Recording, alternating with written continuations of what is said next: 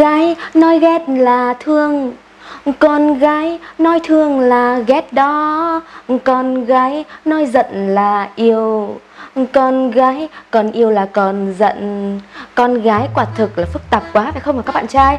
Nếu như đàn ông con trai mà muốn nói một điều gì, họ sẽ nói thẳng tưng ra.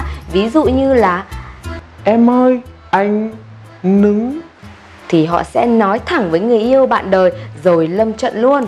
Còn phái yếu ấy thì sao ạ? Họ vòng vo tam quốc, bày đủ trò đủ thứ trên đời để gợi ý phái mạnh phải nhận ra cái ý đồ của họ. Nào thì vốn dĩ các đấng mài râu của chúng ta suy nghĩ đã rất đơn giản và thật, nên đôi lúc chẳng hiểu ý đồ của các cô gái nên khiến họ phải giận hờn nổi cáu. Đây cũng chính là lý do con gái là chúa của những cơn giận hờn, lúc nắng, lúc mưa.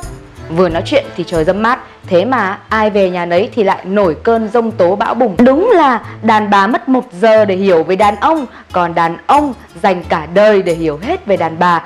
Câu nói này thực không ngoa phải không ạ? Có lẽ nó là đặc điểm sinh lý vốn dĩ ở các chị em phụ nữ rồi. Bản chất này cũng không có gì là xấu, tạo hóa sinh ra sự khác biệt vốn có thì thế giới mới có nhiều chuyện để bàn. Và vì thế mới có câu chuyện hôm nay, cách nhận biết khi phụ nữ có ham muốn tình dục.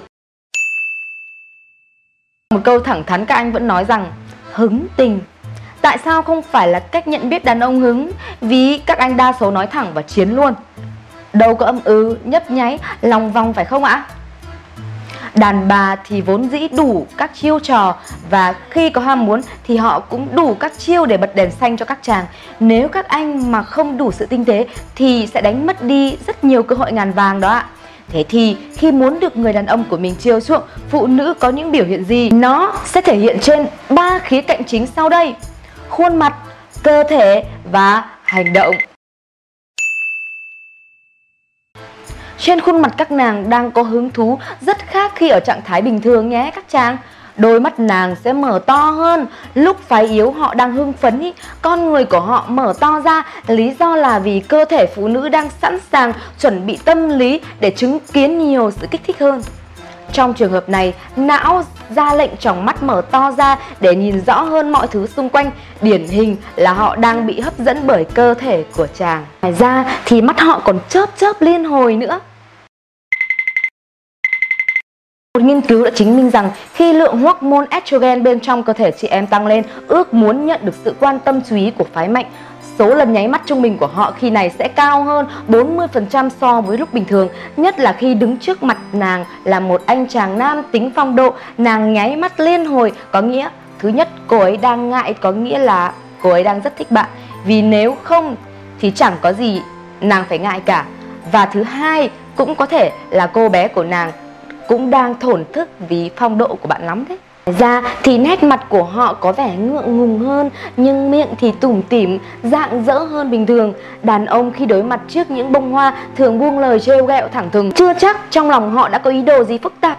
Thế nhưng phụ nữ tầm ngầm mà trong đầu đang nghĩ đến biết bao viễn cảnh phức tạp.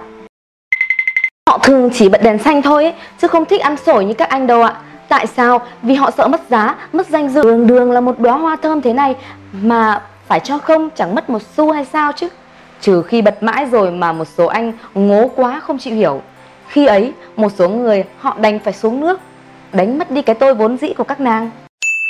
Cơ thể các nàng khi khát tình sẽ có biểu hiện như thế nào ạ? Điều này biểu hiện vô cùng rõ ra bên ngoài, thế mà nhiều anh chẳng biết. Chắc chỉ chị em phụ nữ mới hiểu. Chắc đây có lẽ là nguyên nhân khiến chị em rất nhạy cảm đối với những kẻ ong bướm lượn lờ quanh người đàn ông của họ. Cái giác quan nhạy cảm thứ 6 và cái bản năng vốn có của giới khiến họ thừa biết đâu là đối tượng nguy hiểm, có thể ăn tươi nuốt sống bạn tình của họ. Nên các chàng nhớ nhé, đừng nghĩ các nàng ghen tuông, nghĩ nhiều vô cớ. Cái gì cũng có lý do của nó, và riêng khoản này thì chuẩn không cần chỉnh. Một người phụ nữ đang ham muốn, khát tình, họ có xu hướng ăn mặc hở hang, khoe những đường cong trên cơ thể gợi cảm để gợi tình. Nếu các chị vợ bỗng nhiên một đêm nào đó mặc một chiếc váy sexy khác thường, chính xác chị nhà đang muốn các anh cho họ lên giường đó ạ.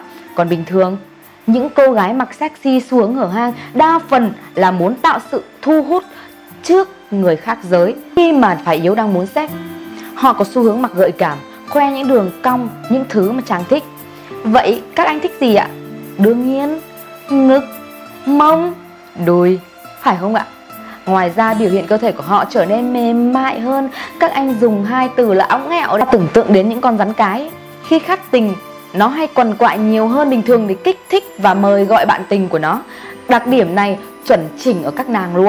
Cuối cùng là biểu hiện ở hành động.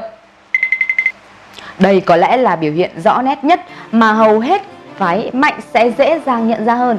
Ví dụ, họ có những cử chỉ đụng chạm, vuốt ve cơ thể của chàng. Khi giận thì nguây nguẩy vậy thôi chứ khi muốn chàng phục vụ lại âu yếm, chiều chuộng một cách lạ thường. Một số cô nàng còn kể và đề cập đến chuyện ấy. Một số nàng thì thường xuyên cắn móng tay. Này điển hình hay gặp nhất trong các bộ phim cấp 3. Một số cô gái hứng cứ ngậm ngón tay hay ngậm liếm một trái chuối chẳng hạn. Hành động này khi lặp đi lặp lại nhiều lần chứng tỏ nàng cũng đang muốn cắn hoặc ngậm một cái gì đó trên người bạn đấy. Gì nữa? Lúc này nhịp thở của các nàng trở nên mạnh hơn. Bình thường nếu không bị ảnh hưởng bởi cảm xúc, phái yếu thường có nhịp thở dài. Còn nếu mà nàng đang thở gấp gáp, hơi thở sâu hơn thì đó là một trong những biểu hiện của nàng khi đang muốn làm chuyện ấy. Hơi thở này báo hiệu cơ thể của cô ấy đang nóng lên và vô cùng phấn khích.